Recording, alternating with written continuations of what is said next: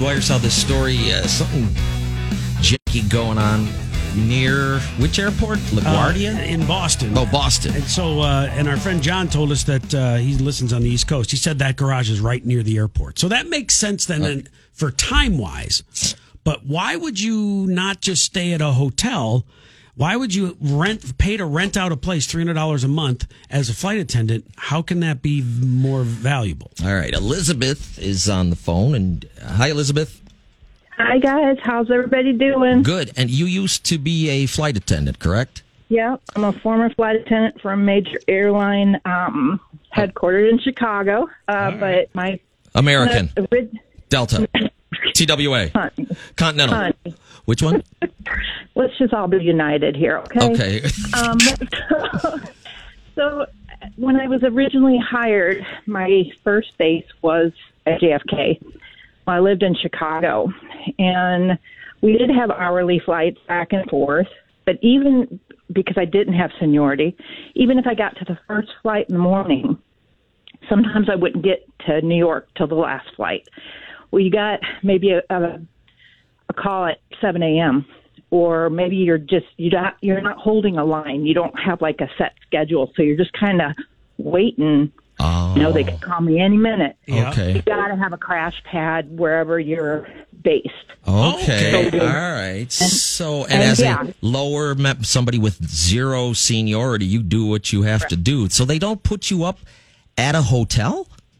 Oh gosh, when we're on layovers, it's very nice, super nice hotels. There's certain criteria that the flight attendants unions say, hey, it's got to be a pretty high class hotel. Right. Sure. Okay, but when it's at your home base, at your hub, they don't have to put you up to anything. You're home. No, it's super pricey in New York. Okay. So you either like up with seven, 8 people. Okay. Or you got something a little janky with like one other person. Like this garage here in Boston. Yeah. Okay, so it's not only an economic thing, but it's a time and a proximity situation. You're on call, basically. You can't be an hour and a half away. Now, each hub actually does have like a lounge. Yeah. But it's simply that. It's like a couple chairs that push out or whatever. Some mats on the ground. Okay. But to get like a real shower and change your ready clothes, for laundry. break. Yeah. Yeah. So when I'm reading this story, you're like, oh yeah, this was part of my life in the early days of my career. That's exactly right. Okay. And then, when I got based to Chicago, which is where I lived at the time, I was able then to commute, go back and forth. But that's very common. And mine, like I said, mine wasn't as janky, but it wasn't much better. Okay. Let me ask you one more question then, because we just got this email, or we got the message on the app from a flyer who said their flight was delayed because one of the flight crew, and not a pilot or co-pilot, but one of the cabin crew was late. And now on a flight, you can be asked to, operate the emergency exits in the exit row. Can't you also be deputized to push the drink cart? I mean, just to get off on time? I open cans of Coke at home. I know what I'm doing. What do you Ice think? cup, drink it. Nah, every single aircraft has X amount of crew members they have to have. All right. So, if they weren't able to pull somebody in quickly, I've been pulled in very quickly. I happened to be at Chicago, and they're like, oh, my God, we're down 2 people. Yeah. And I'm like, where are they going? Paris. I'm on. Paris. Let me get my credit card. All right, Elizabeth, let us ask you this. Who is the most famous person that you had on a flight? And tell us about, I want to hear who was the absolute nicest and who would you prefer not to fly next to ever again? Your choice. Go ahead. Guy I don't want to ever have to fly with, we don't have to worry about. He's like 6 feet under right now. Who? He was the worst. Regis Philbin. Are you kidding me? What? No. What happened? What did he do? Regis was. He was such a wanker. Really? So, a wanker. Yeah. So what's a wanker? Can we say wanker? I'm just checking. We didn't. Elizabeth. She did. You go right ahead. I just want to make sure that it's cool. Give We're Goose good? your last name so the FCC can send the fine to. Okay, so was he just like kind of a pervy old turd or what? So, well, here's the deal. When you're flying New York, it was fantastic because it was usually New York, LA, New York, San Francisco, long layovers, about 24 hours. So you always had somebody on the plane, like somebody big. Yeah. Whether it's like some tech guy, some president of some major corporation, Queens. Sure. But Regis Philbin was just, I welcomed him on board. He was in first class. I usually work first business. He was in first class, and he was a pig. He spread his newspapers all over the place into the aisles. It ate like a pig. Just a little jerk. Because I'm a millionaire. Well, yeah, he was just, and I said, yeah, sure, anything. He goes, well, don't do me any favors. Like, it was like, okay. Really? So it wasn't a joke. He was just condescending. Oh, no, at first I thought, he's going to have that little snarky sense of humor. Honey, that's not a joke. That's not a put on. Wow. Okay. Yeah, all right. And who was really, really nice? God. The biggest person, I mean, you can imagine in entertainment to me, is Julie Andrews. Oh. I love Julie Andrews. So then, you see the Passion Manifest prior, and you know who's going to be on. And it's like, oh my God, Mary Poppins. And you're like, oh, please don't be a jerk. Please don't be a jerk. Please. And she met your expectations, huh? She was so fabulous and just so gracious and so kind. And at the end of the flight, I was like, hey, I want to tell you what an absolute honor it was to have you on this flight. Oh, thank you so much. And I said, my little girl, Sound of Music is her favorite movie.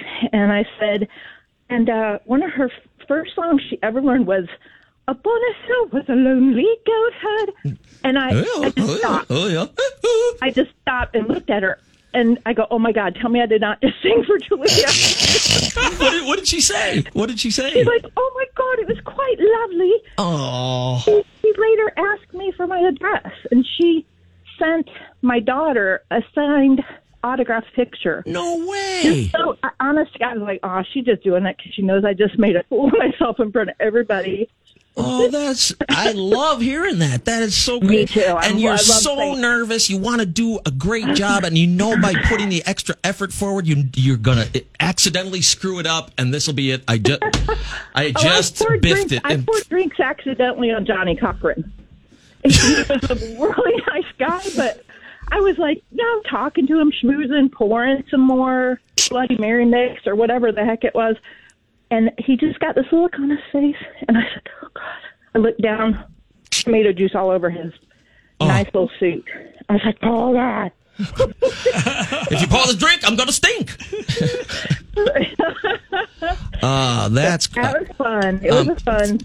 My aunt was a longtime flight attendant. She's the one who Blue Oyster Cult tried to pick up. Yeah, I remember the story. She had. Did I tell you? No, not that. Have you heard me tell the story about when she had Liz Taylor on her flight?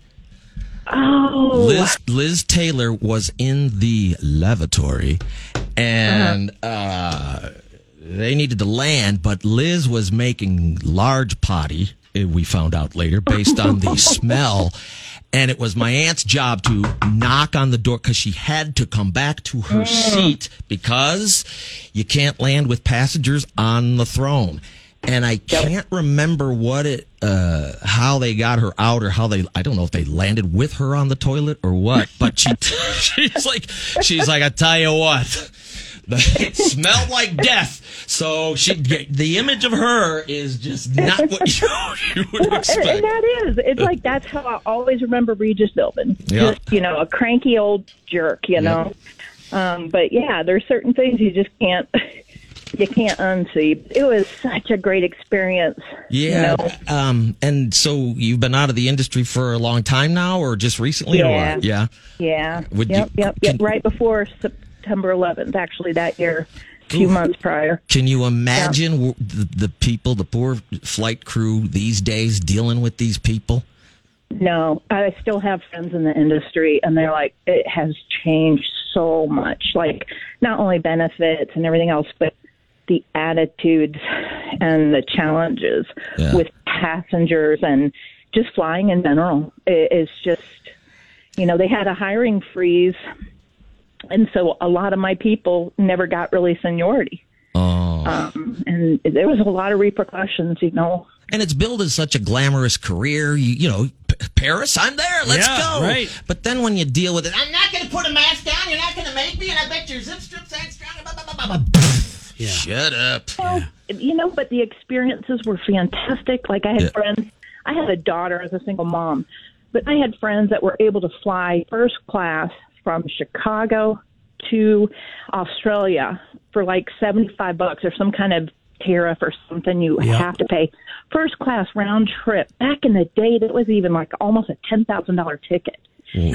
If you had that ability to just, it's great. It's great to, experience, to meet people, to learn how to schmooze a little bit better, But the Julie Andrews experience alone, I would say phenomenal. that thank you for sharing that with. Does your daughter still have whatever Mary Poppins signed? You do. I do. Screw my daughter. This is mine. Sorry, kid. I'm the one that damn sang for that. Spitbot. Hello, Mary Poppins. All right, Elizabeth, you have a great day. Thank you so much for calling. You too. Take care, guys. All right, bye.